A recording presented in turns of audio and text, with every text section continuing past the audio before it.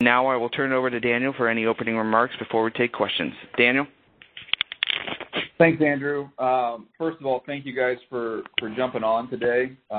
It's going to be a fun draft. We kind of look at it from the 30,000-foot view here. I think there's about 15 to 16 players that everybody in the league kind of agrees are the top guys. And then after that, once you get to 17, 18, all the way to 50 or 60, they're in all different order there. So it creates a lot of uncertainty of what's going to happen in the back half of the first round, which will be fun. And, as we stand right now, it still looks like Kyler Murray, to me, will be the first overall pick, but that's not nailed down. So there's a little bit of drama still left at the top of the draft. But it's a historically good defensive line group, and I think we'll see that reflected in the first 15 picks of this year's draft. So with that, I'll open it up, and let's get going. Thank you, Daniel. And now I'll turn it over to our moderator to take questions for Daniel. Due to the large number of media we have on today's call, we ask that you please ask one question and refrain from asking any follow-ups. Thank you. Thank you. If you would like to ask a question, please press star followed by the number 1 on your phone. Unmute your phone and record your name clearly when prompted. Your name is required to introduce your question, and to cancel your request, press star followed by the number 2. Our first question is coming from Josh Katzenstein of New Orleans Times-Picayune. Your line is now open.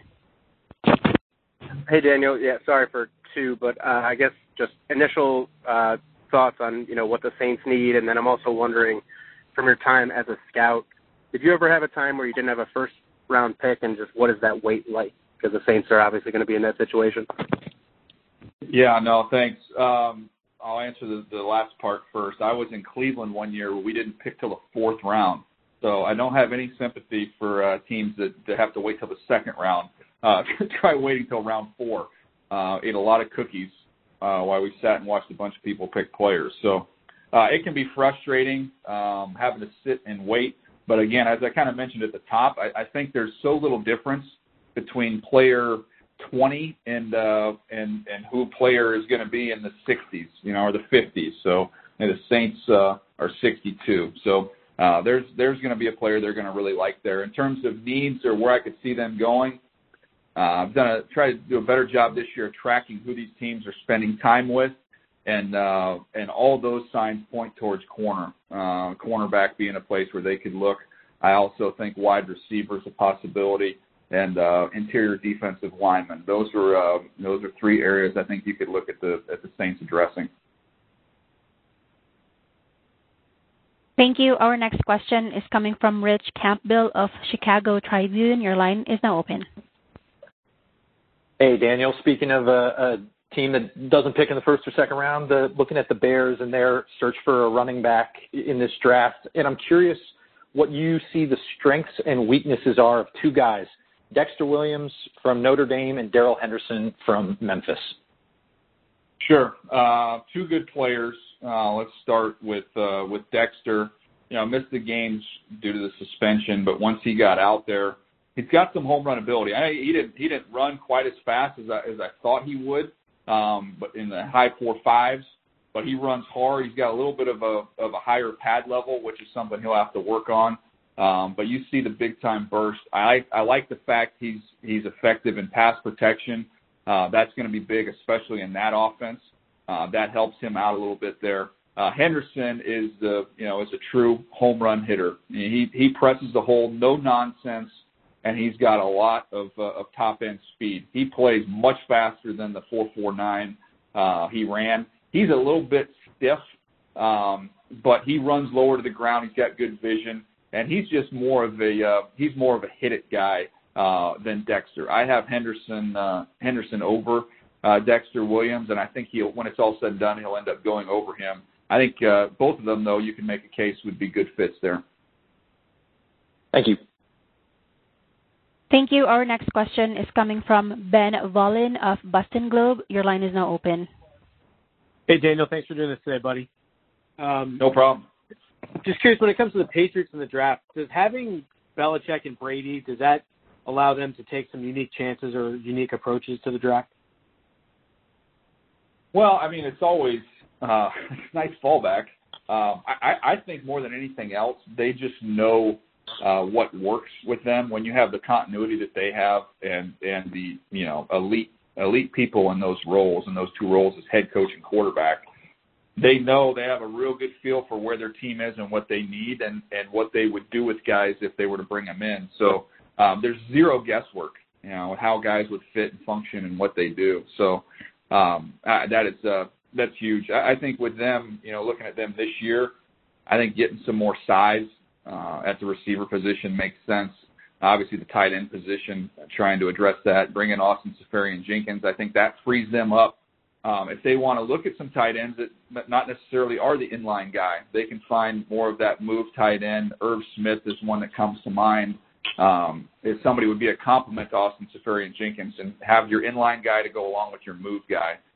But your original question, it's scouting-wise, when I was in Baltimore, knowing we had Ray Lewis on defense, that made it easy for us to scout defensive players because we knew, Ray would kind of get them going, and we had that leader there.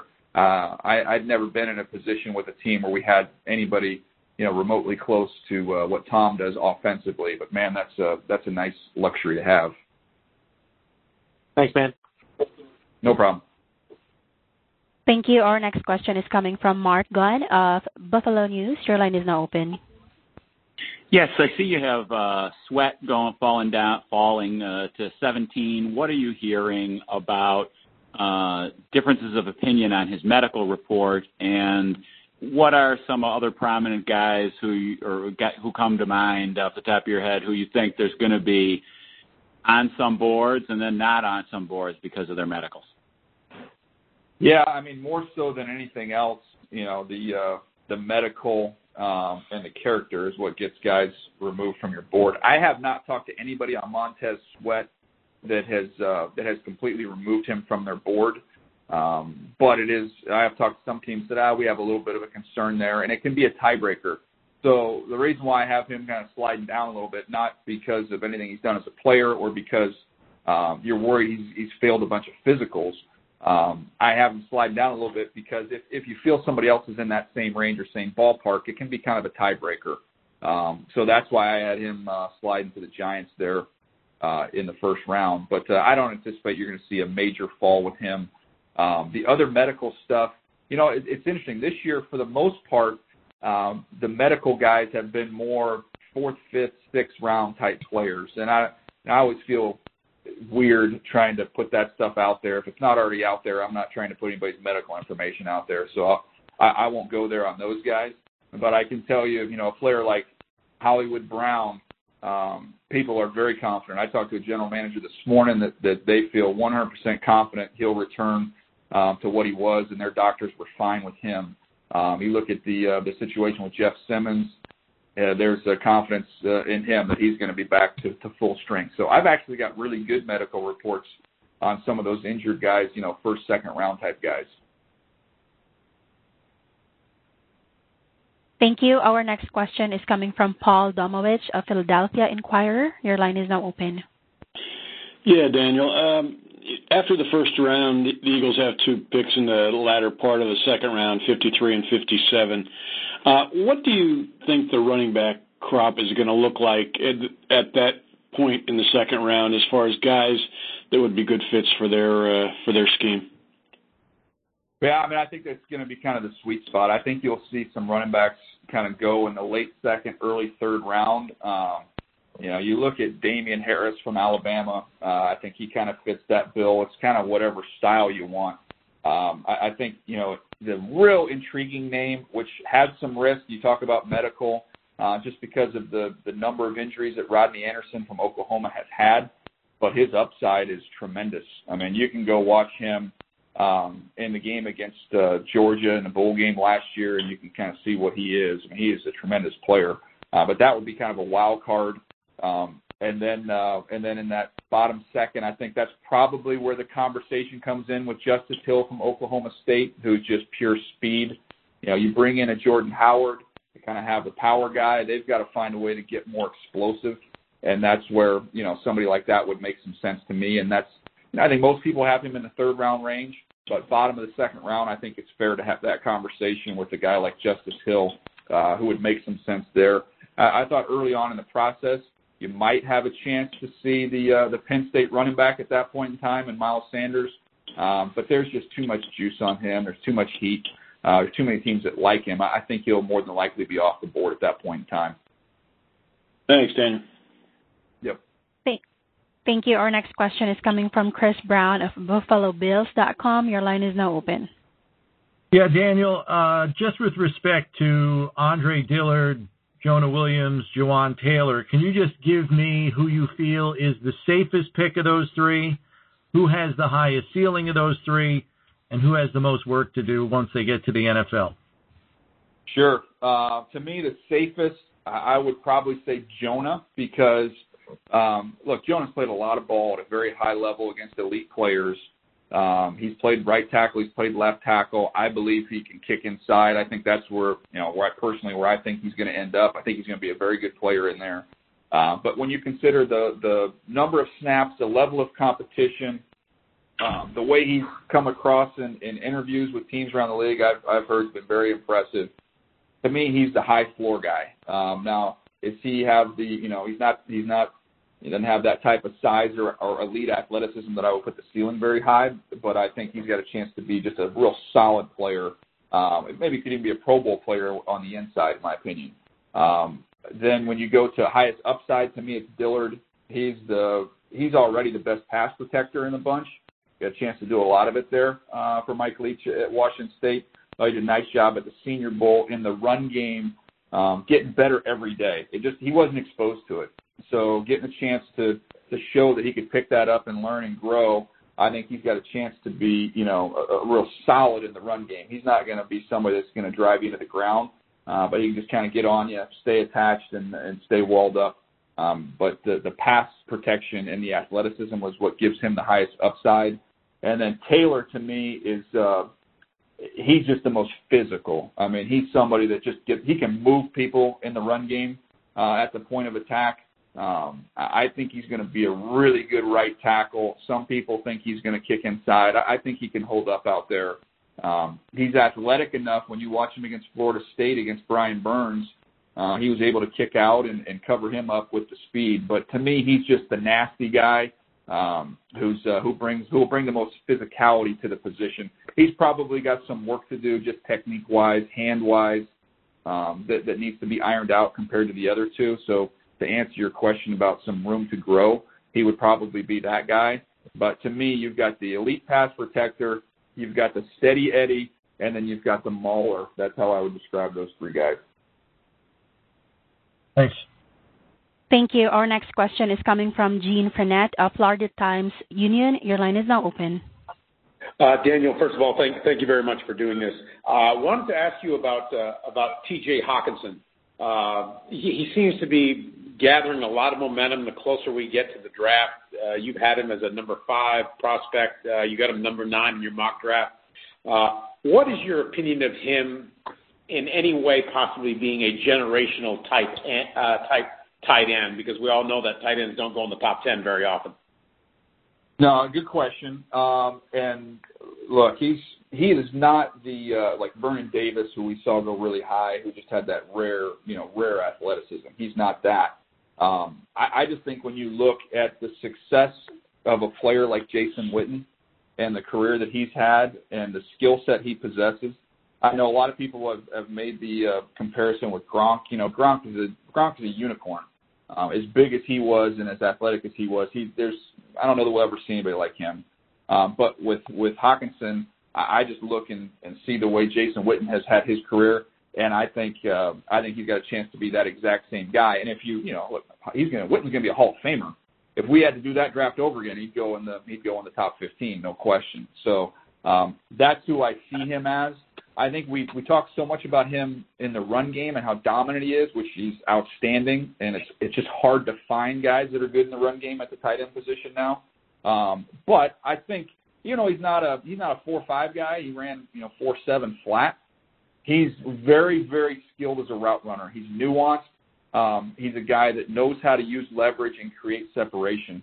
And to me, and you look at the tight ends that have played long careers, at the end of their careers, Antonio Gates is still going. He can't really run right now. And you look at Gonzalez at the end of his career. These tight ends are still productive because they understand the nuance.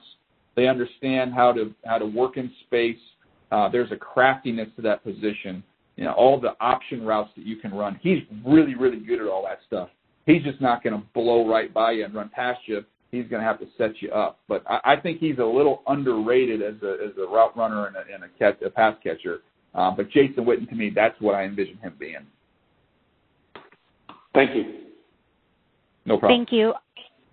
Thank you. Our next question is coming from Eric Branch of the San Francisco Chronicle. Your line is now open.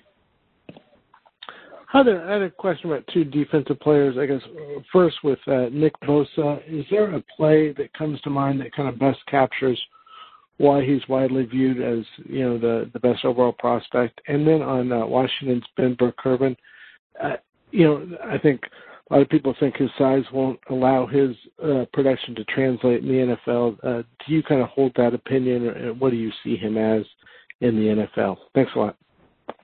Sure. Well, I mean, it wasn't just one play with Bosa, but for me, it was my first chance getting to see him live and in person was against USC in the Cotton Bowl. And he just completely, dominated the game. He took over the game early. I don't think Sam Darnold ever really recovered from as many times as he was getting to him early in that game. But there's plays this year. I did not write down the game in my as I have a look at my notes here. But there are a handful of plays where he's triple teamed, and he'll crawl to the quarterback. Like, he just finds a way to get it done. But he's, look, if you want somebody that can win early with speed, he can overpower you. He's outstanding with his hands.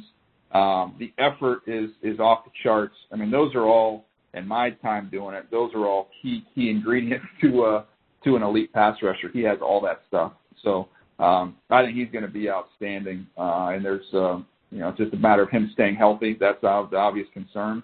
But everything I hear is that teams are okay with that. So he's going to be a great pro. And BBK, Ben Burr-Kirven, the size, he's 6'2", 230. In today's game, the way it's played, plenty big enough. At linebacker, you've got to be able to run. You've got to be able to cover. And it's nice if you can use you to blitz.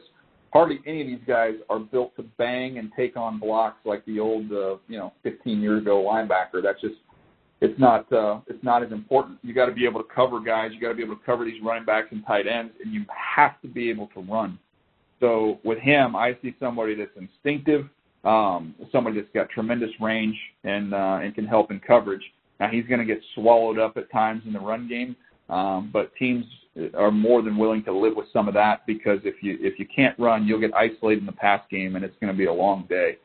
So I have him. I think he's going to go in the fourth round. Is about where I have him going. Thank you. Our next question is coming from Mark Kaboly of Athletic Pittsburgh. Your line is now open. Hey, Daniel. My question is, in your experience talking to some decision makers, how much of a dive do organizations do into a potential draft pick's social media accounts? And have you ever heard of a team taking somebody off the board because a pattern they found was sort of questionable?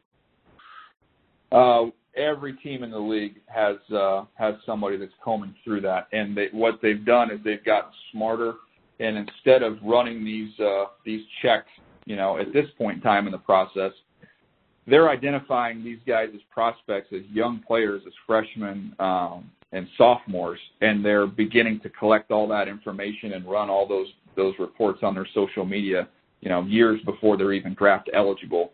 Most of the smart teams are doing that. Everybody is digging into it, and I've been on a team. My last year in scouting was 2012, but even during that time, and obviously social media has exploded since then, but even during that time, we had I can remember one specific player. I won't say who he was, but had lots of guns in his social media stuff, and it was like, you know what, we're not going to mess with him. And we took him completely off of our board. Now, he had some other character stuff that concerned us, but that was kind of the last straw. It was like, nah, that's not our guy. So I guarantee you, every year, all 32 teams somebody on their board will be removed because of something that's taken place in their social media.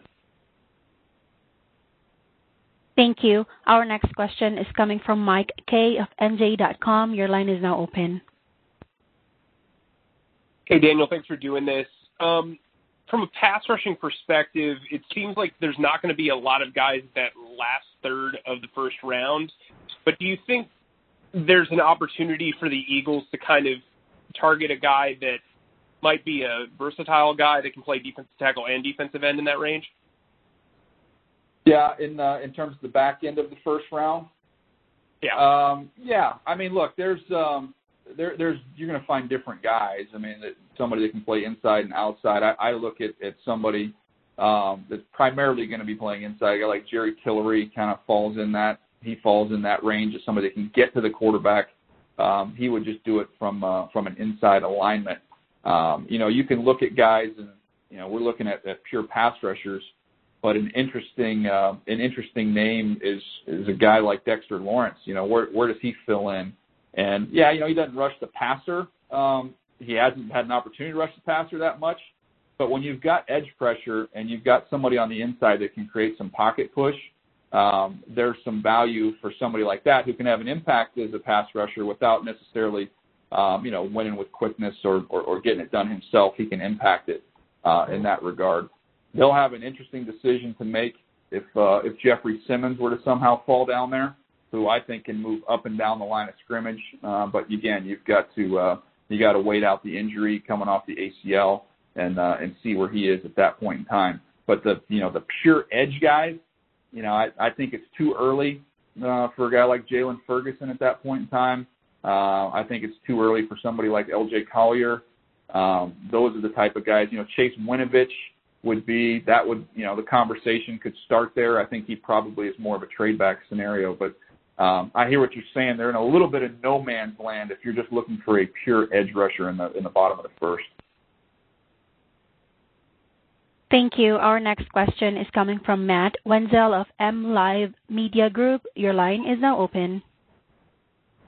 Hey, Daniel, I was wondering what you thought maybe the earliest and latest Justin Lane will come off the board and draft prospects where you have the other Michigan State guys, L.J. Scott, Khari Willis, and Felton Davis. Sure.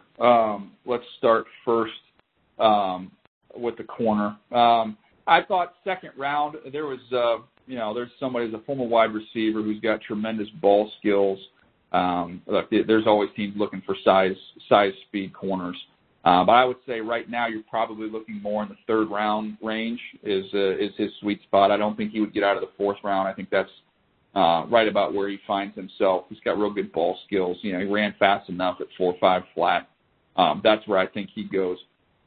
L.J. Scott, I don't think he'll get picked. I have him as kind of a seventh round priority free agent type. There's just too many other running backs that have kind of pushed him down the board. So, unfortunately, just there's not a lot to go off of here recently when you study him. So that kind of dings him and didn't run as well as you want there. So he's an interesting case study. If he does get picked, I'll be a little bit surprised. I think he ends up being a priority free agent. You got to remind me again on who the other two are, just so I can find them here on my list. No problem. Khari Willis, safety, and then Felton Davis, wide receiver. Sure. Khari Willis, when I go back and look at my notes on him, I have him in that 6th round range. I just thought he was somebody that needed to be down in the box. He ran faster than I thought he would in the low 4.5s. But to me, I kind of have him in that, I would say the 5th, 6th round range is where I would have him. So we'll see what happens. It's a pretty good group. There's good depth there at that position, so I think that could end up hurting him a little bit. And then when we get to the wide receiver, scrolling down here, where did I have him?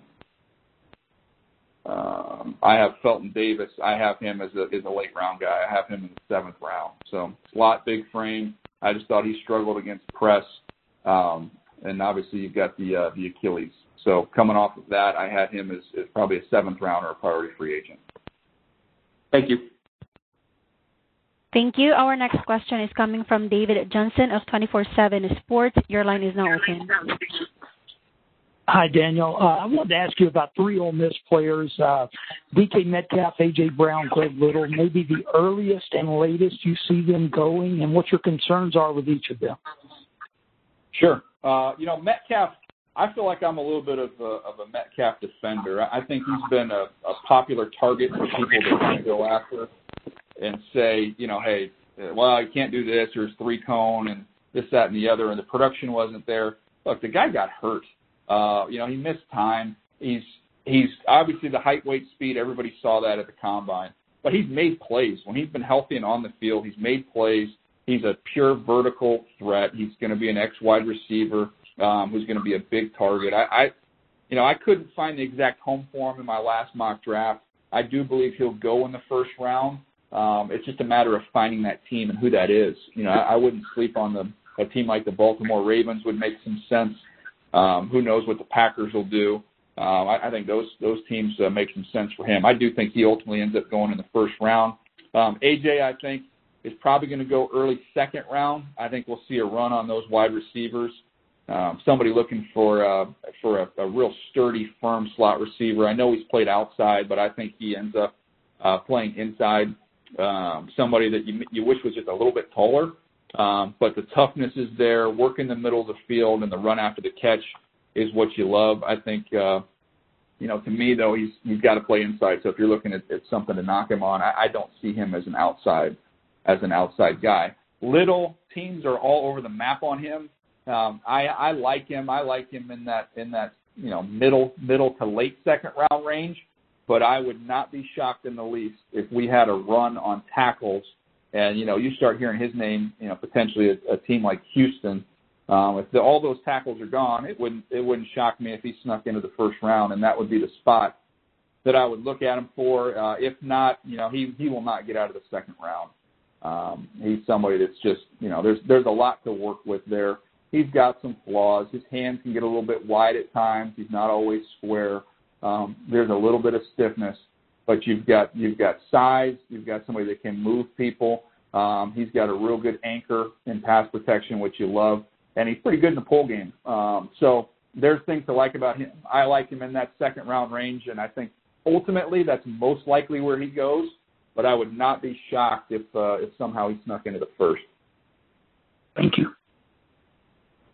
Thank you. Our next question is coming from Ryan Dunleavy of NJ.com. Your line is now open. Hey, Daniel, I wanted to ask you about Dwayne Haskins. Just your big picture scouting report on Dwayne, and then obviously right now there's all these, some people have him going as high as 6th. I think you have him 11. Some people have him falling all the way to the end of the first round.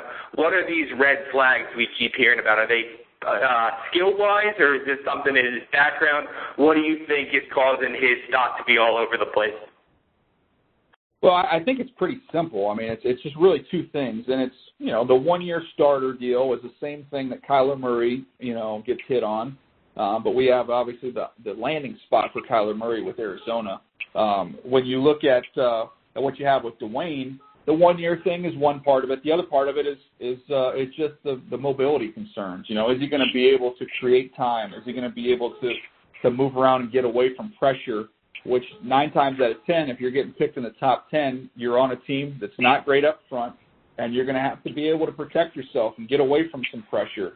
And that's the concern with him. Sometimes I see him when I study him that the eyes are quick. I mean, he's moving his eyes through progression. He's getting there with his eyes, but sometimes his feet are a little bit late to catch up. But what I like about him, he's a firm, sturdy guy. I think he'll be able to hold up physically, the way he's built. He can drive the ball. He can layer the ball. You look at the progression of him from the beginning of the year to the end of the year. I mean, it's a clear trend line that he's going in the right direction. And I would even add on to that the Pro Day, which was outstanding. He moved around a little bit better in that Pro Day than I anticipated, so that helps him. It's just a matter of finding a home for him. He has, of all the quarterbacks, you talk to teams, he's in the mix with all these teams. Some teams are, really like Daniel Jones, or some teams really like Drew Lock, but they aren't as high on the other one. But when you talk about the discussion, I think Dwayne is the number 1 or number 2 guy with the most teams It's just you don't know if he's going to be the number 2 guy for all of them, and then that could cause him to slide. But when I look at landing spot 6, I would not rule out Denver. I would not rule out Cincinnati. And just lately, believe what you want to believe, but there's a lot of chatter talking to people around the league that Washington is high on Haskins. So I don't think when it's all said and done he gets out of the top 15. I know there's all this talk about could he fall and how far could he fall. I just don't see that happening. Thank you. Thank you. Our next question is coming from Daryl Slater of Newark Star Ledger. Your line is now open. Hey, Daniel, as you look at the Jets options at number 3, I noticed you had Ed Oliver going to them there in your latest mock draft and had them passing on Josh Allen and Quinnen Williams. So if you could just weigh their options there, presuming all 3 guys are available there, those 3 guys and Bosa's gone, how would you kind of break it down? Yeah, I mean, I think they're in a pretty good spot. If the question is what would I do, I would take Quinnen Williams and I wouldn't turn back. I would pair Quinnen Williams with Leonard Williams, and I think you'd be not only got guys that can rush a little bit, you got guys that can hold the point of attack, and in a division with the Patriots team that's become increasingly interested in running the football, you've got something to hold up inside. I think he'd be a great fit. I ended up just kind of switching it up and putting Ed Oliver in there, just making the connection between Greg Williams, having coached Aaron Donald, and envisioning a role for somebody like Ed to be able to really penetrate and get upfield and kind of be the, more of the Robin type of a player to Batman there with Leonard Williams. Just a different skill set, give you a little something different. So that's what his strength would be. And then, if you're looking at the edge on the outside, Bosa's gone. Josh Allen is next in line. I think he's outstanding as a rusher. He gives you that added benefit of being able to drop and cover. I just think who impacts the game the most out of all those guys, I would still stick with Quinnen, because I think he impacts the game on every single down. Thank you. Our next question is coming from Jim McBride of Boston Globe. Your line is now open.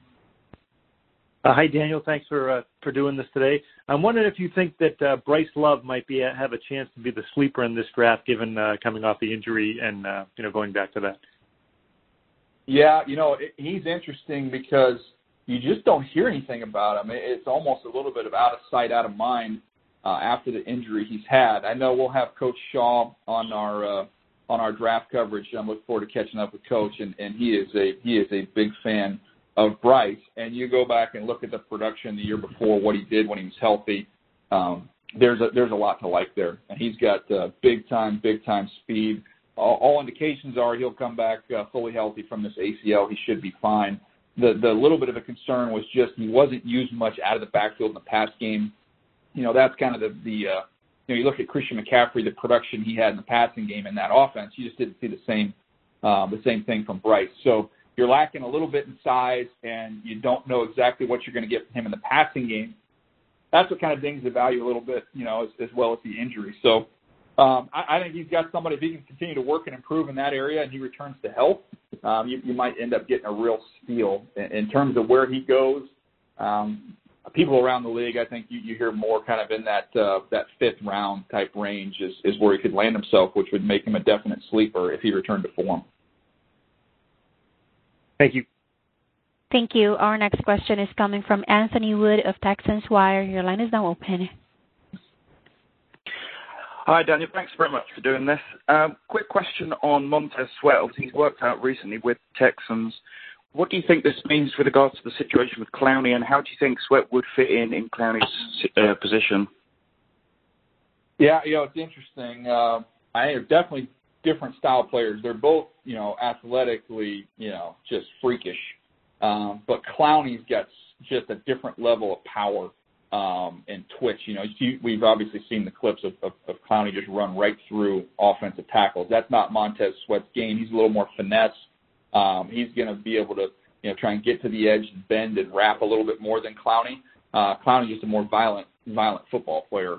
So if you look at him coming out, I thought Clowney was a superior player coming out of college.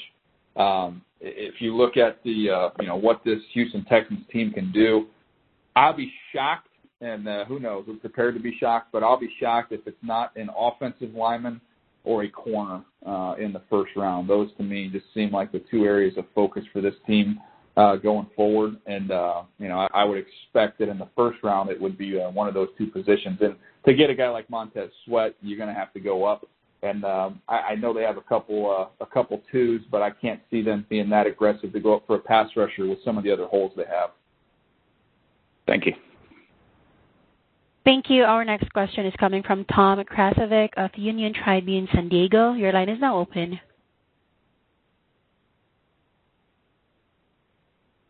Excuse me, Tom Krasovic. Kindly check on your mute function, please.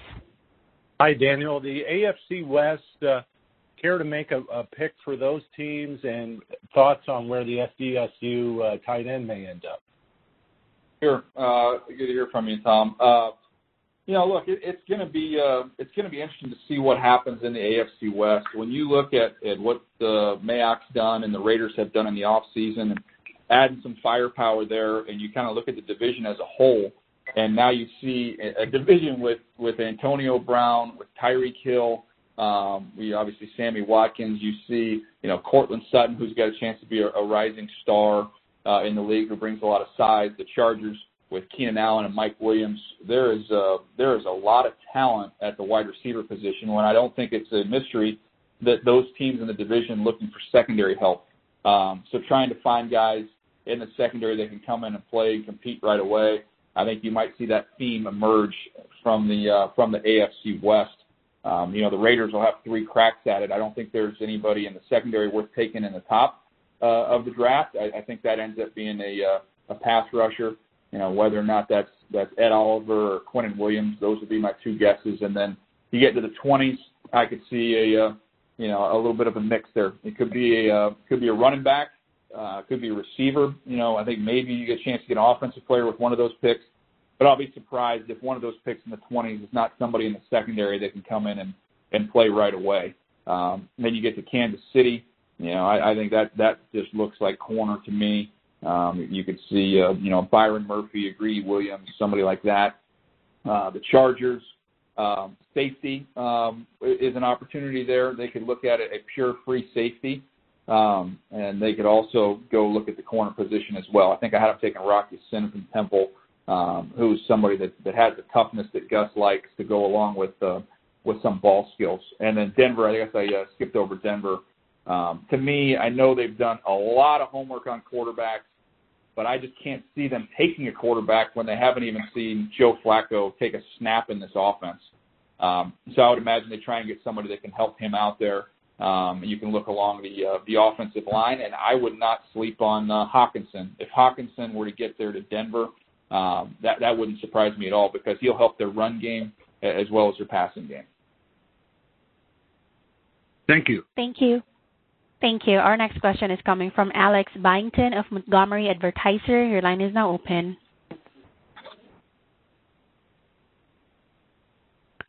Excuse me, Alex Byington. Kindly check on your mute function, please. Yes. Daniel, hey, I appreciate doing this. Just want to ask you about a couple of Alabama guys like Christian Miller, Isaiah Buggs. Just where do you see them kind of fitting in and as pass rushers, and where could they kind of go next level? Yeah, I mean, you start with Buggs. Look, you're always trying to find some interior pressure. I haven't been able to get a little bit surprised. I haven't been as much love for him around the league as I thought there might be in talking to guys. But he's somebody that can move around up and down the line of scrimmage. He's got some power. He's got a pretty good get-off. The effort was a little bit inconsistent. I didn't love that, but I had him kind of in that 4th round range, and all the teams I've talked to when his name's come up, I've got that he's more than likely to be to go after that. So I think you're probably talking 5th or 6th round pick on him. Miller does have some love around the league. I like him too. I think he's a good player. When he's been healthy, he really had an impact on that group, on that front. Again, I have him kind of in that 4th round range. Maybe he could sneak into the 3rd, but I would say kind of 3rd to 5th is where you see him. A lot of push-pull pressure there, really good with his hands, really strong at the point of attack. He's, for teams, the 3-4 teams, asking him to drop, he's a little bit stiff there. That's going to be an effort for him. But he's got some pass rush potential, and that's why I think you'll see him in the middle rounds. Thank you. Our next question is coming from Mike Barber of Richmond Times-Dispatch. Your line is now open. Hey, Daniel, I wanted to ask you about two University of Virginia defensive backs. Juan Thornhill, what's the outlook for him?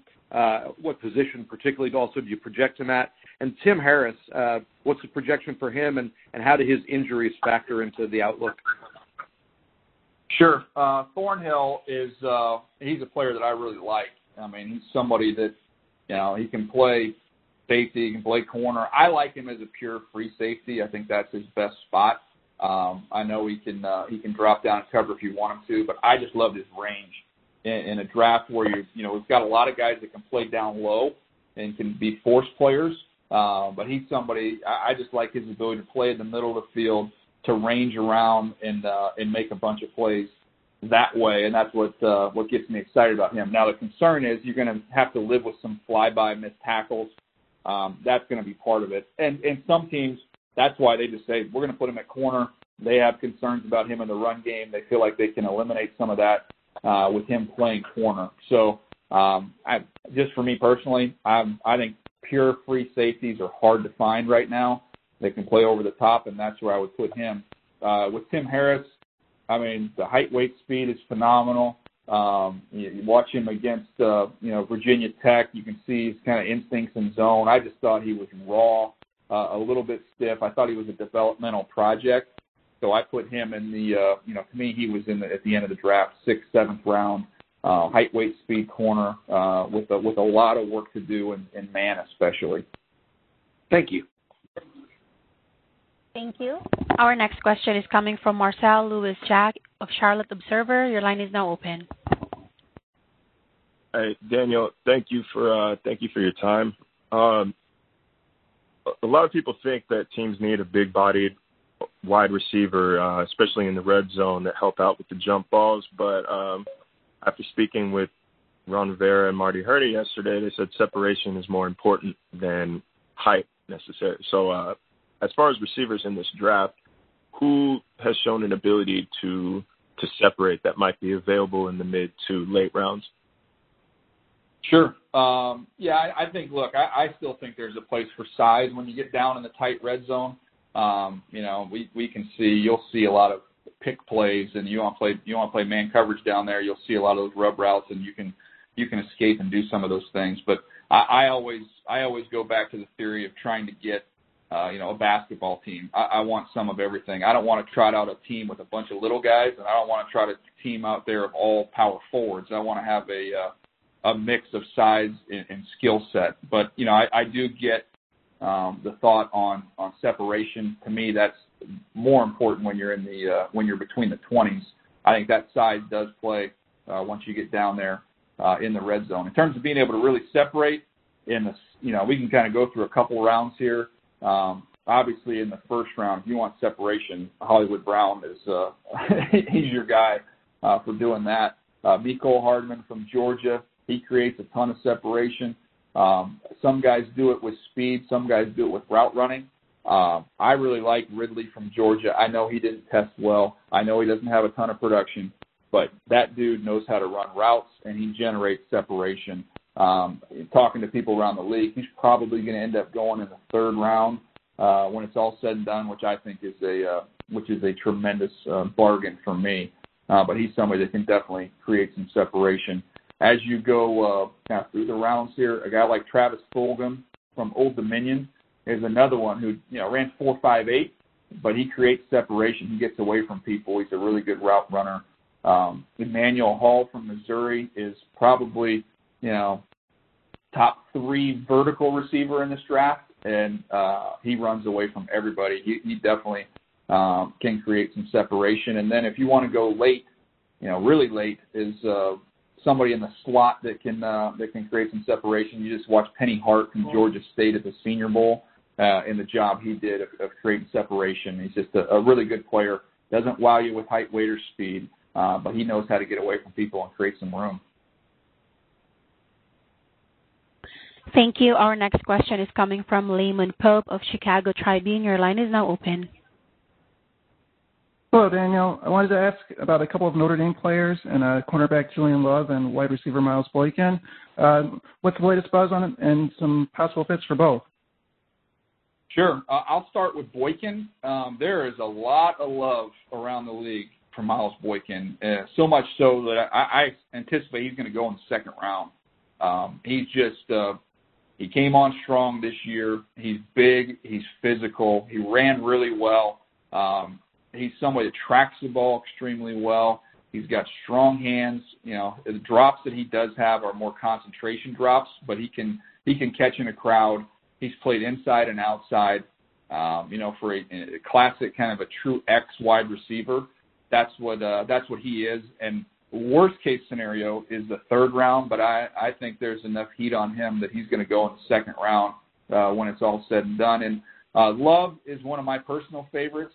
I would take him in the second round if you need a nickel. I think he's a day one starting nickel.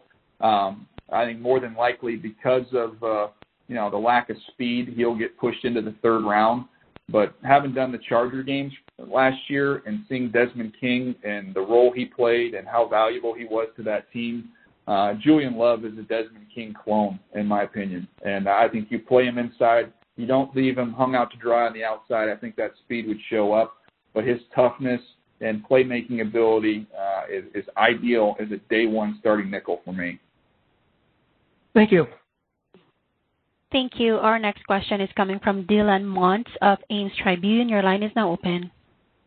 Hey, Daniel. I just wanted to ask you about the few guys from Iowa State and David Montgomery and Hakeem Butler.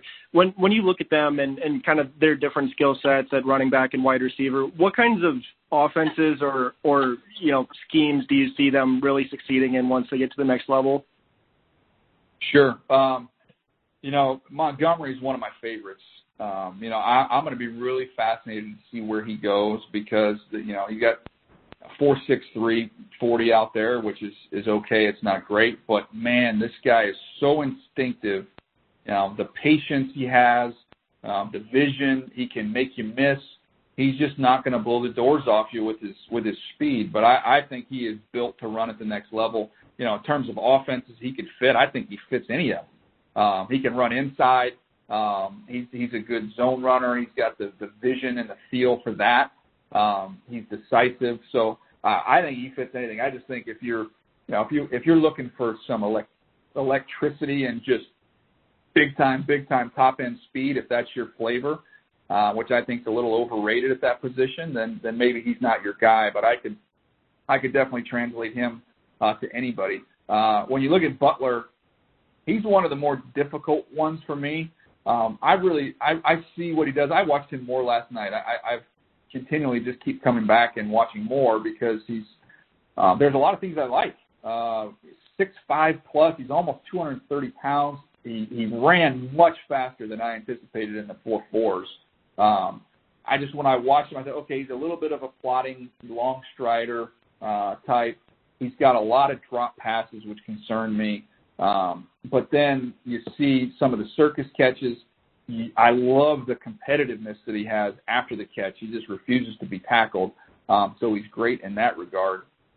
He's one that people are all over the place. Some teams don't really care for him. Other teams think he's worth a first-round pick. I think he ends up going in the second round. I think a team just has to have a role and a plan for him, and you're going to have to be able to live with some of the drops because that's going to happen. But I think ultimately, he's got a really good shot of being a top 40 pick. Cool. Thank you. Thank you. Once again, as a reminder, participants, if you would like to ask a question, please press star followed by the number 1 on your phone and record your name clearly when prompted. To cancel your request, press star followed by the number 2. Our next question is coming from Ray Fittipaldo of Pittsburgh Post-Gazette. Your line is now open. Daniel, from your time in the NFL, I was wondering, how did your teams evaluate draft classes 4 or 5 years after the fact? How many guys were expected to be signed to second contracts? What's expected of a first-round pick, second-round pick, so on? Yeah, it really is pretty simple. However many picks you have, the goal kind of look at a good draft is if you got 3 starters from a draft class, and I don't care where they come, first round, 7th round, whatever, but you like to come away with 3 starters. Anything north of that was gravy. And you kind of look at some of the teams that have been on runs. I go back, kind of look at that Seattle team. You have you put together a couple drafts where you get 4 starters, back-to-back years. I mean, you've transformed your team. Like that is that's a franchise-changing scenario if you can find 4 in a couple drafts. You look at the New Orleans Saints and the recent resurgence they've had and the run they've been on. You can trace it back to having, a draft where you hit on, 4, not only just 4 starters, but 4, upper echelon guys. So 3 is kind of the target, and you get more than that, you've got something special. Thank you. Thank you. Our next question is coming from Charlie Potter of 24/7 Sports. Your line is now open. Hey, Daniel. Just in your first mock draft back in January, you had Josh Jacobs going number 5 to the Bucs. Now he's not among your top 32 picks. What's the reason for that, or is it just overlooking something? No. Good question. I'm glad you asked that because I think a lot of people wonder about that. Early on in the process, I go off of, look, these teams haven't assembled yet. You don't know where they have players. We still have also, see what happens at free agency. There's so much that changes. So on an early mock draft, a lot of times, if I don't have any intel, I just go, hey, this is, a player I'm high on. And I've been a Josh Jacobs guy from the jump. He's still in my top 10 overall players, how I rank him. But as you go deeper into mock drafts, you start hearing things. You start talking to people with teams. You start talking to people who know people. You follow who's spending time with players. You just get more information. And the way I try to explain it is, for the most part, I try and do my mock drafts with my ears based off what I'm hearing. And I do my top 50 list off my eyes, what I think of a player. So I personally think Josh Jacobs is one of the 10 best football players in this draft.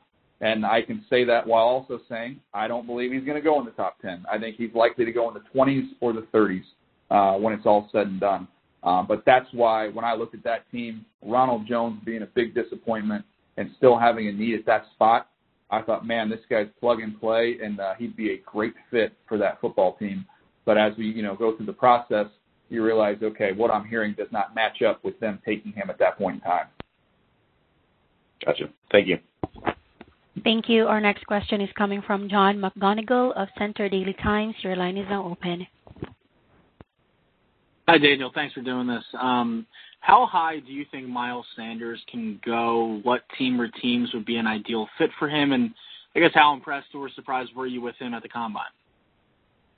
Yeah, he's just done a really good job. I mean, I would even just start with what he did in the fall, having to wait his turn and then to play like he did and then deliver in the postseason the way he has. I mean, he hasn't really had a misstep once he got his chance. And you'll like to see that from him. In terms of how high he could go, I would say it's unlikely that he goes in the bottom of the first round. It wouldn't totally shock me. A team like the Rams, I mean, that might surprise some people considering who they have in Todd Gurley. But they've done a lot of homework on running backs. Maybe that's a scenario where they, trade back if they looked at that position. But I'd say there's a, slim chance he could go bottom 1. But I do think he's a lock to go in the second round. And I would anticipate he's somebody that goes in the, in the top 40 to 50 picks. I think you'll see him go in the first part of the second round. So he won't have to wait too long. Thank you. Our next question is coming from Eric Williams of ESPN. Your line is now open. Hey, DJ. Thanks for taking my call. I just wanted to add on to what Kraft had asked you earlier, specifically, though, with the Chargers. I know you had the cornerback from Temple going to them in your last draft, but also wanted to know what you thought about defensive tackle prospects, kind of what the guy from Philadelphia asked you late in the first round. Yeah, I mean, I think there are some intriguing defensive tackles, late in the first round. I just go back and Eric, just watching, the team in some big games, I thought, man, they can use another body, another guy at corner. would be a big help. And unfortunately, Jason Verrett just couldn't stay healthy. Michael Davis has some intriguing skills, but I think they look to upgrade that position pretty early on in this draft. And I think that the sweet spot of the draft for corners is kind of where they're located. I mean, that's where I think you'll see that run take place. But trying to get a defensive tackle, one guy I would keep an eye on just because I love his game and I think he would be such a great fit with the Chargers. If somehow Christian Wilkins started to drift a little bit, that would be somebody I would keep my eye on. I would target him if I were the Chargers. I just think he'd be a fantastic fit. I do not think he ends up being there. Dexter Lawrence, I don't think that's really their style. I think you look for more of a penetrator. I think you'd be more likely to see somebody, like a Jerry Tillery at that point in time that would make more sense. And, it's a little bit early for Ohio State's Draymond Jones, but I think he's somebody, in a trade back scenario in the second round, that's somebody that fits what they do, who can penetrate and get upfield a little bit. Thanks, TJ. Sure. Thank you. Our next question is coming from Karen Copeland of the Washington Post. Your line is now open.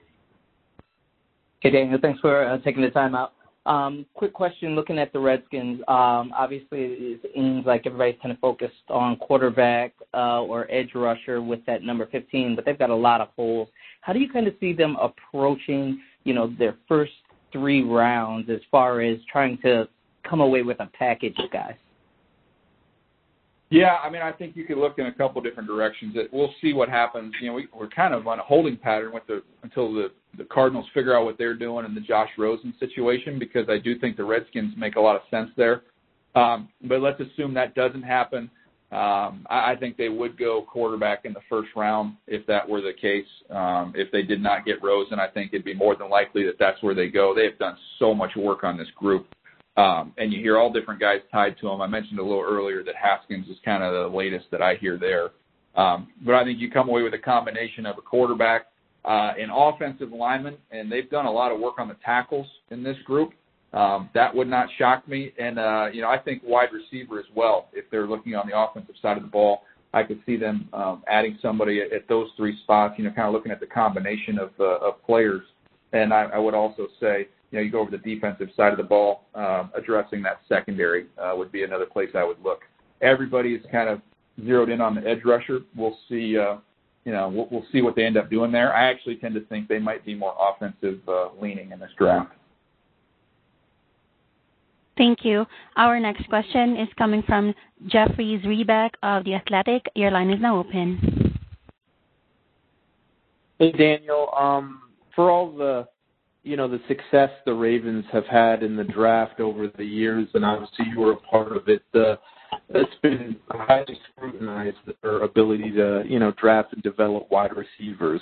Do you have a theory on or reasoning why they've struggled so much at that position in terms of drafting? And knowing Eric DeCosta the way you do you think that's kind of sticking with him and that's something he's going to want to rectify this year? Yeah, it's interesting. There's tough. I can't tell you why it hasn't worked out for the most part.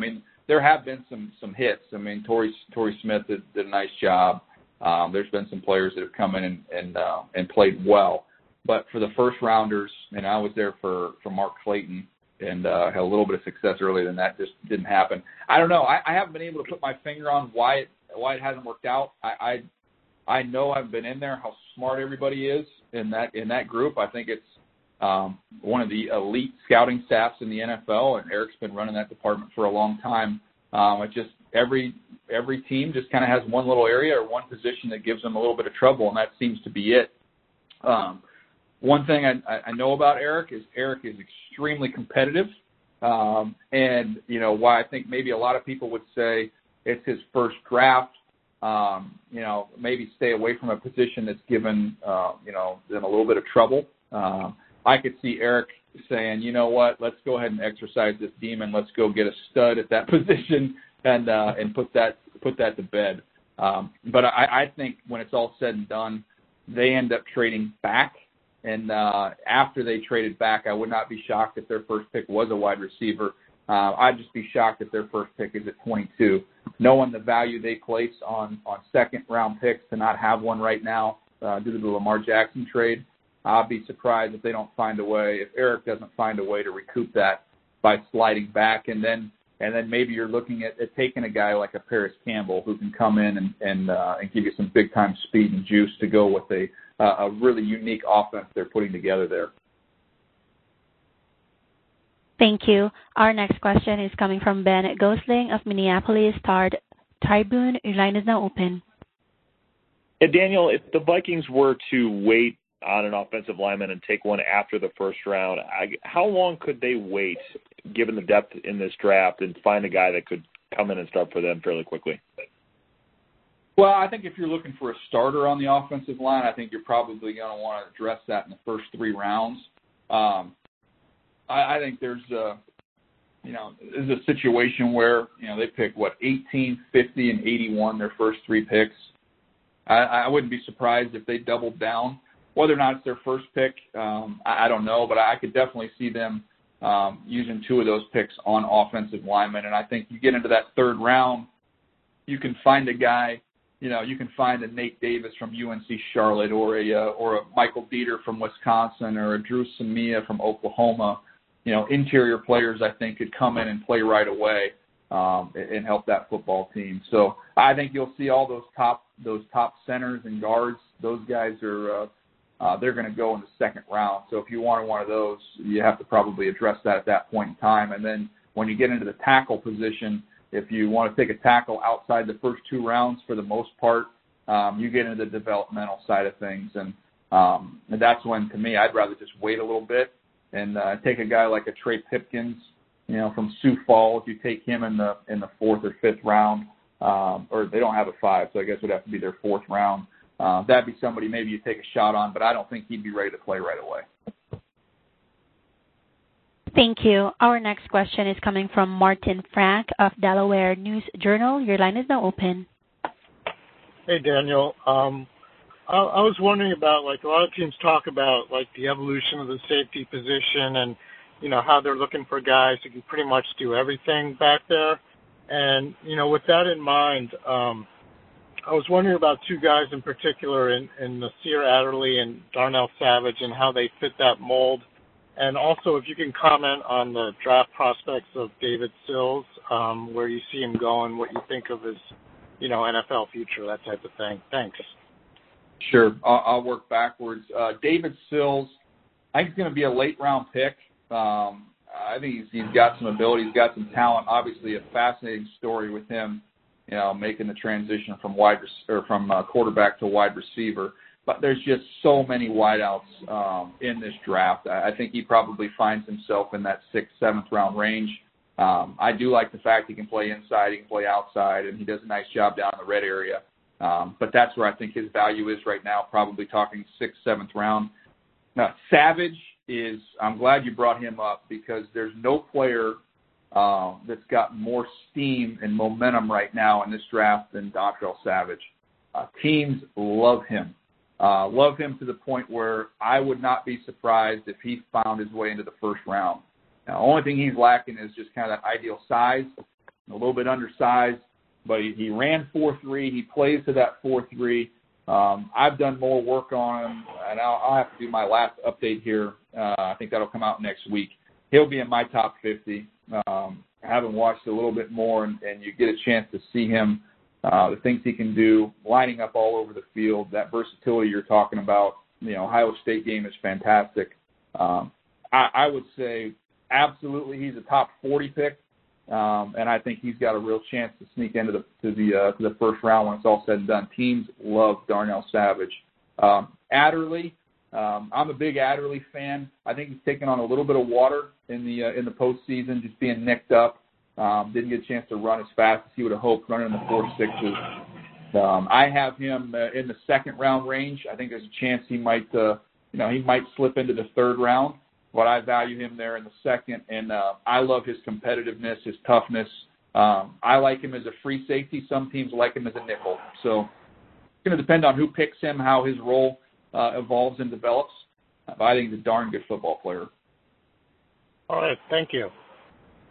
Thank you. Our next question is coming from Riley Gates of GoPowerCat.com and 24/7 Sports. Your line is now open. Yeah, I just wanted to get your thoughts on Kansas State offensive lineman Dalton Reisner, just kind of where he sits right now in terms of projections and maybe some things he could do to perhaps climb a little bit higher.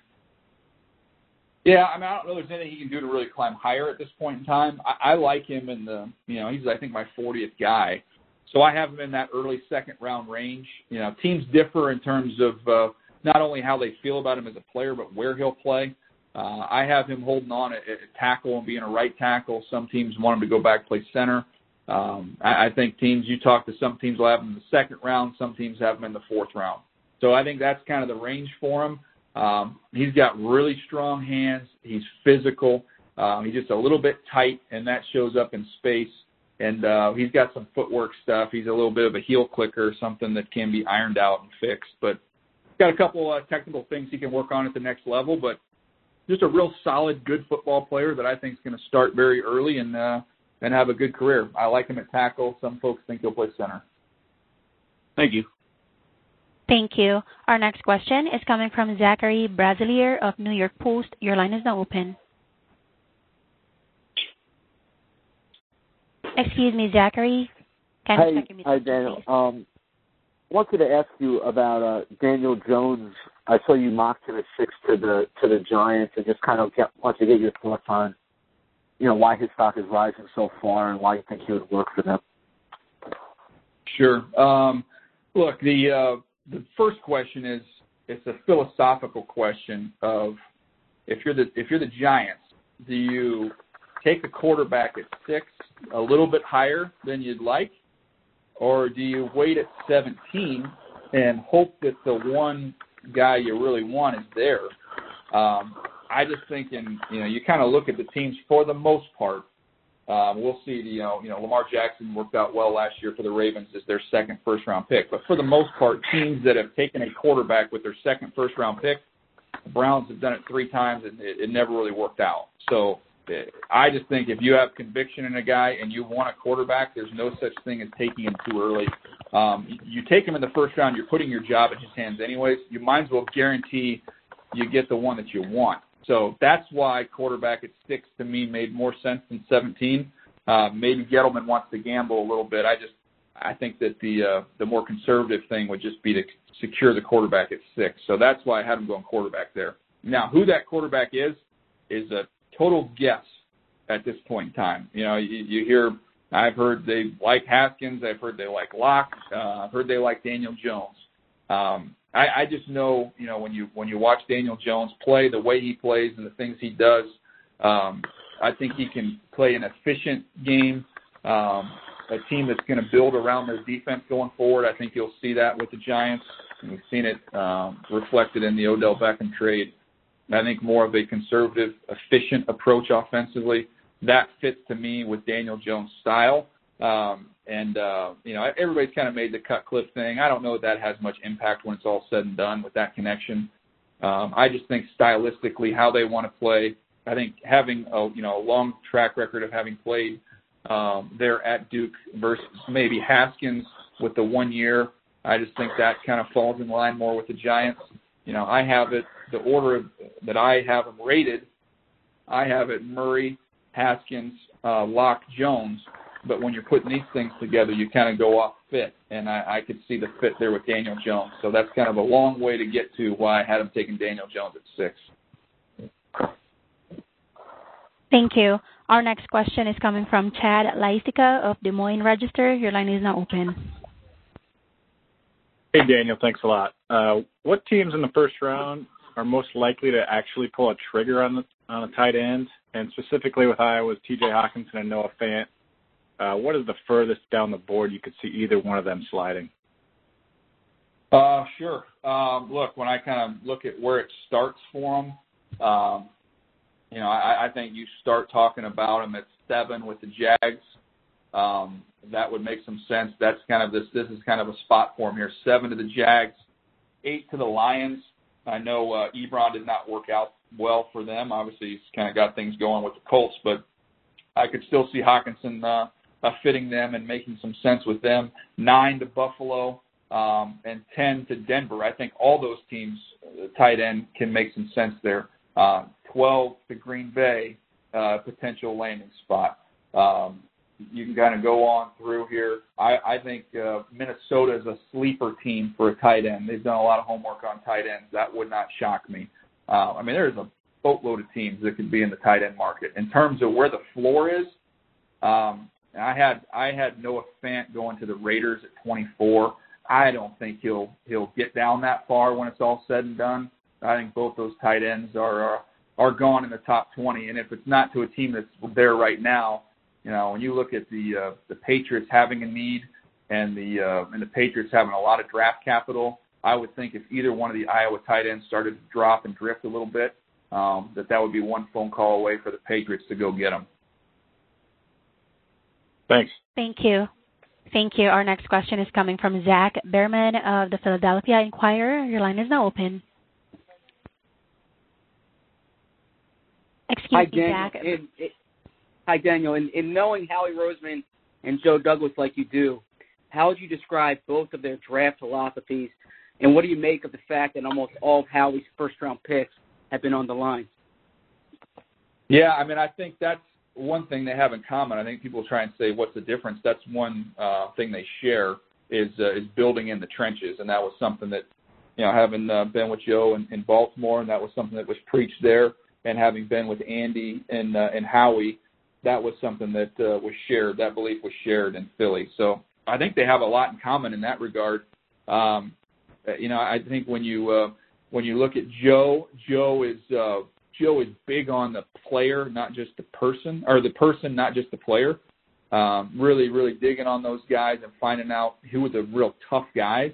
That's something that's kind of been his calling card as a scout for a long time. And you can look at some of the guys they've picked.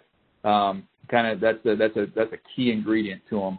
Howie, the thing that's great about Howie is he understands the value. He understands the board in terms of supply and demand at certain positions. He understands how to move around and just maximizing your value and being able to say, hey, I know we like this guy, but we can move. We can still get him, or we can get somebody else we like just as much, and we can get a little something extra. He's very good at kind of seeing the big picture and having a draft day strategy. But I do think they have a lot more in common than people maybe realize, in that they believe in building big. You start with the big guys and you go from there. Great. Thank you. Thank you. Our next question is coming from Keo Robinson of Freelance Star. Your line is now open.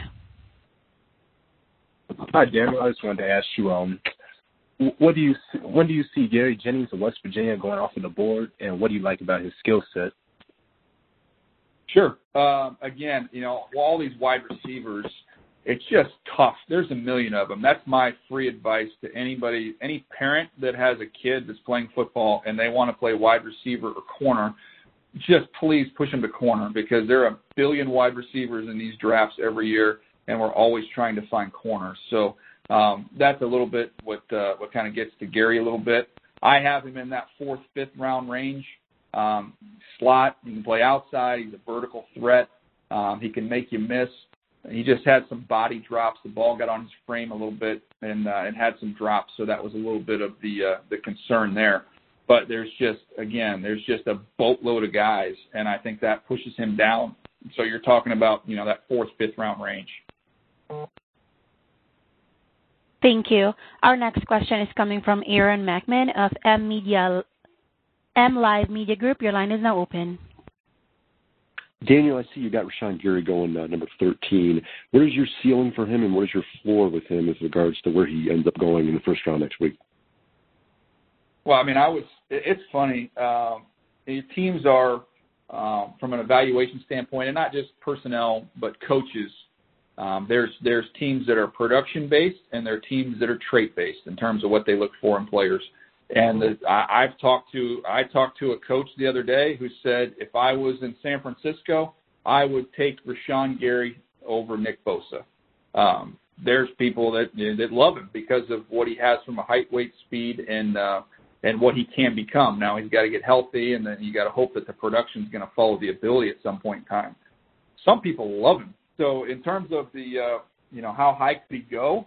I would probably say you start in the, probably 4-5 Raiders, Bucks, and then, how low does he fall? I just can't see, Miami not having drafted a lineman last year, offensively or defensively. This has to be a trench draft for them. I expect them to go heavy there. And just picking there at 13, I would think if Rashawn Gary fell down there, that would be one they would turn in quickly. So I would say that's the floor. Thank you. Our next question is coming from C.J. Holmes of The Athletic. Your line is now open. Hey, Daniel. Thank you for taking this call. My question is this. What's your take on the way the Cardinals organization has controlled information leading up until the NFL draft? And kind of adding on that, Josh Rosen opened up about his uncertain situation in Arizona in an exclusive interview with Sports Illustrated this morning. Prove them right if they keep me, prove them wrong if they ship me off, is what he said. Does that help or hurt the Cardinals with Rosen breaking his silence when orchestrating a potential draft day trade? I don't think it has any impact. To me, what will impact, the Rosen value is if you wait into the draft, and now you start seeing some of these chairs fill up with quarterbacks. You get these teams that have needs and they start filling those needs. Then I think his value starts to go down because you just can't leverage one team against another team. So I don't think anything he says or does in the meantime will have much impact on his value, his trade value. In terms of how they've handled it, look, I fully understand not divulging what you're going to do. I would just say I find it hard to believe they don't know what they're going to do. So I think you can say, yes, we've made a decision, and no, I'm not going to tell you what it is. You'll find out on draft day as well everybody else. And one of the reasons you do that is because if something were to happen, Kyler Murray, anything were to take place with him, now you're on record as saying he's your guy, and you got to navigate through those waters. And if you just wait until the draft, you're covered there. So I get not saying what your decision is. I just find it hard to believe that decision hasn't already been made. Thank you. Thank you. Our next question is coming from Anna Hickey of 24/7 Sports. Your line is now open. Hey, Daniel. I was just wondering about a few Clemson players. Trayvon Mullen, do you think it's possible he could sneak into the first round? And then your projections right now for Austin Bryant, Trey Lamar, and Mark Fields. Thanks. Sure. Write these all down here. Let's start with Trayvon Mullen. I don't think he'll go in the first round. I think he's more in that second round, maybe even could go early third round. I think there's some other corners that just have a little more going for him right now. They've got some more steam around the league. He's a good player. He's difficult for me to evaluate just because he wasn't challenged very much. But obviously saved his best for last there against Alabama and played well, ended up running well. So you've got height, weight, speed. He's got some stiffness there and just not a lot of production. Some of it, not his fault because they didn't really go at him. Austin Bryant, he's kind of the forgotten man, as you know, on that Clemson defensive line. I think he's probably going to go late second, early third round is where I have him. Unfortunately, with the pec issue, pec strain, you get a chance to test and run. But he's a good player. He's strong, point of attack guy, all power. He's really, really good playing over tight ends. I like what he brings to the table there. I'm not as high on Trey Lamar. I have Trey Lamar kind of in a late draftable guy, really seventh round priority free agent. And he did not run well. I would say more than likely he does not end up getting picked. Would be my guess. Fields is somebody with tremendous tools. You're going to have to rely on your secondary coach, try and get it out of him and develop him. He's very raw, but you've got a lot to work with there from a talent standpoint. I think when it's all said and done, he's going to hear his name called probably in that fourth, fifth round range. Only one career interception. Don't love that, but you're definitely drafting the upside over the production there with Fields. Thank you. Our next question is coming from Anthony Wood of Texans Wire. Your line is now open. Hi, Daniel. Quick question regarding the Texans wide receiver group. So obviously with QT and Fuller, they've had a lot of injury problems this last year. Can you see them possibly taking a receiver between 54 and 86, and who do you think could fit that mold? It's a good question. I still think, as I said a little bit earlier, I think corner and tackle are probably priorities there. When you look at some receivers kind of in that mid-round range that could make some sense for them, look, there's a whole host of them. Again, like I feel like I've been saying this a bunch, but the receiver group, there's so many of them. It just kind of depends on what you want. I like Travis Fulgham a lot from Old Dominion. I like Keelan Doss a lot from UC Davis. We'll see where Terry McLaurin goes. He's the speed guy. So if you want to kind of ensure against an injury, which we've seen in this team with the offense, how it changed a little bit without Will Fuller, Terry McLaurin from Ohio State is somebody that can replace that and be a nice compliment to him when he's out there. But if you have an injury with McLaurin, you want a flyer, Terry McLaurin could be that guy if you have an injury to Fuller. So I think he probably ends up going in that second round range. I know there's some talk about him in one, but I think he's more likely to go in the second round. Thank you. Thank you. Once again, as a reminder, participants, if you would like to ask a question, please press star followed by the number 1 on your phone, unmute your phone, and record your name clearly when prompted. To cancel your request, press star followed by the number 2. Our next question is coming from Phil Perry of NBC Sports Boston. Your line is now open. Hey, Daniel, I was wondering if you could rank for me 3 quarterbacks in terms of their being the best fit for the Patriots, with Daniel Jones, Ryan Finley, and Jarrett Stidham, understanding that Jones is probably going to go earlier than the other 2 guys. But also, as sort of a follow-up to that, I'm wondering if you think there's a possibility that a lot of these teams that might be looking for quarterbacks in sort of that second tier could end up trading and trying to accumulate capital for next year, understanding that the quarterback class might be a little bit stronger next year. Yeah, I mean, look, it's always a little bit dangerous when you start, talking about what next year is going to bring, because we never know. But on the surface, from what I've seen, I think there's more high-end talent, consistent high-end talent. I can't speak to the depth of what next year looks like, and so that's always risky when you're putting all your eggs in that basket, and if you don't end up with the top 2 picks, you don't get a shot at those guys. So that's the tricky part about next year and trying to acquire some picks. In terms of those guys with the Patriots, I'd have them just like you listed them. Jones, to me, I don't think he'll be there. Finley is, somebody that when I was at his pro day, and Nick Caserio was there taking a look at him, and look, he operates the way they like to operate. He's smart, he's efficient, he gets the ball out of his hand quick. I think he fits offensively what Josh McDaniels wants to do and likes to do. I think he'd be a good fit there.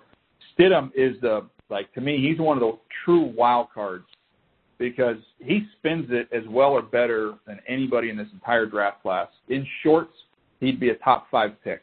Unfortunately, it hasn't clicked on the field like you'd want it to see at Auburn. Some of that is the lack of protection. Some of it is an offensive system that's not great for him. But just throwing the football, he's a great athlete. I think it's going to take a little bit of time to develop him, but I could make a case he makes a lot of sense for the Patriots because they've got a little bit of time. No pun intended with Tom there. He's not going anywhere right now. So that would give you a chance to really develop a guy like this with the potential huge upside. It really is much upside as any quarterback in the draft class. Stidham's very talented. So that might be a risk we're taking. Thanks, Jim. Thank you. Thank you. Our next question is coming from Josh Meyer of Center Daily Times. Your line is now open. Hey, Daniel. Thanks a lot for doing this. No problem. You briefly spoke at the NFL Combine about Penn State's strength and conditioning program, and since you've already addressed Miles Sanders in this conference call, I'm just curious, are there any other Penn State prospects you're higher on than your colleagues, whether it's a day 2 guy or a late-round flyer? You know what? It's interesting. One of the more polarizing players is the corner, Oruwariye. another one who, like we just mentioned, he ran better than I thought he would. So he's somebody that helped himself through that process. I questioned a little bit of his speed. I knew he had the production. Obviously, it pained me to watch him finish off the App State game the way he did. But no, he's somebody that teams are split on. I could see him going in the second round. I could see him going in the fourth round. So there's a little bit of a range on him. I kind of split the difference. I have him more kind of in that third round range. Another one that I am higher on, I shouldn't say everybody. There are some teams that are big on him, but I just like the offensive lineman. I'm a fan of McGovern, and some people like him. Some people are not fans at all. So I find myself on the high end with him. I think he's worth a second-round pick. I talked to a team last night that wouldn't take him in the first 4 rounds. So he's somebody that some people just don't care for as much. I like him. I think he's nasty. I think he's a finisher. I think he's very smart, plays with good awareness, and he can anchor down in pass protection. So he can play center guard. I'm high on McGovern, so that's one I'm maybe a little bit higher on him than some of my colleagues. Thank you. Our next question is coming from Nick Fierro of Allentown Morning Call. Your line is now open. Yeah, hi. Question about a running back who not be on your board because he probably projects as an undrafted free agent, Dominic Ragalone from Lehigh. And the reason I ask is because he's been putting up some big numbers, at least in terms of testing, with a 4.45 40 and 31 reps on the bench. Yeah, he's one. I've done almost 400 players now, and I have not got to him. So he's one that I will definitely put his name down, and I will get to him before we get to Nashville. Okay, thank you. Yep. Thank you. Our next question is coming from Michael Gelkin of Las Vegas Review-Journal. Your line is now open. Hey, Dan, how you doing? Doing great, bud. Your pal Mike Mayock has discussed wanting to add foundational players with his 4 picks in the top 35. And although he's not an every down rusher, Devin White would seem to qualify.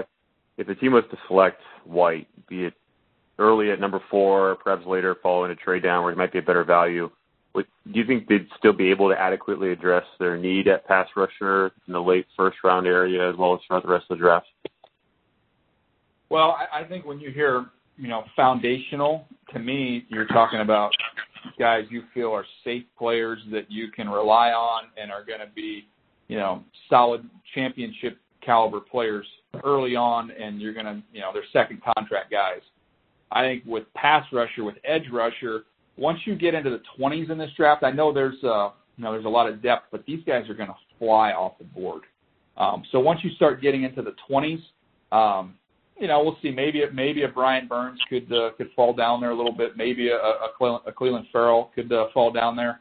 I would put Farrell in that term. I would say he's a foundational player. He's somebody that's steady, that's reliable. I know exactly what I'm getting. So that would be kind of the one guy I think has a chance to be there in the 20s that I think really fits that description. I think there's a little more risk with Brian Burns.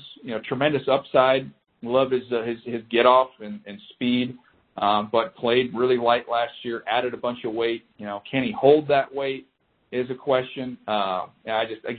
When I hear that word foundational, I think of steady, safe, dependable, reliable, and that's where a guy like Farrell makes sense in that regard.